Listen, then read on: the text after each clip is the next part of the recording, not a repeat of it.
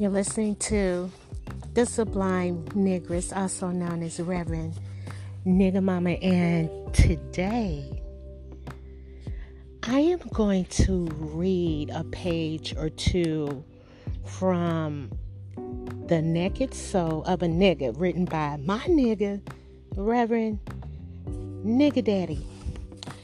So, just to give you a little background, this book has been banned from Amazon. And the reason why is because this book is written in code. And you got to be a real nigga or a real niggress in order to decode it. So take a listen while I read my nigga shit.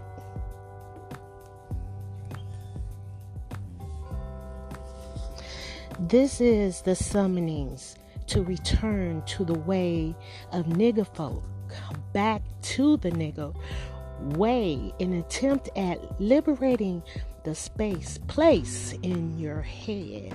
Now, occupied territories, yet these apocalyptic words might settle, get in, where they fit in, and persuade metamorphosis along a new path of resistant behavior. Whereas I am indigenous, naked nigga, who I've been, who I embrace, who nigga is a way of being, thinking, and seeing, living, period, who you are, who I am, that I am, who all real niggas, wheresoever they, we may be, or is 'tis, when ain't that a bitch realization hit me, and I knew I came out seemingly before time to this motherfucking earth. Not my fault, as from a dimensionalist thought, a seed, thoughts.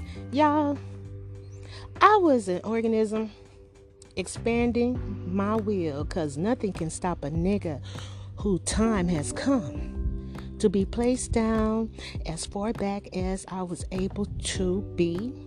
And as I flowed out my daddy's dick in the deepest fornix part of my mama's pussy, in a Napoleon Creed Southern ghetto trap town hype hoodoo hooded society, secret society type situation that spit me out with a mission not determined by me for one reason or another, who was presented dishonorably with leftover sin to walk amongst my people, since time had come for the way of a nigga ways in the year of our Lord, the white man, according to the Jewish calendar.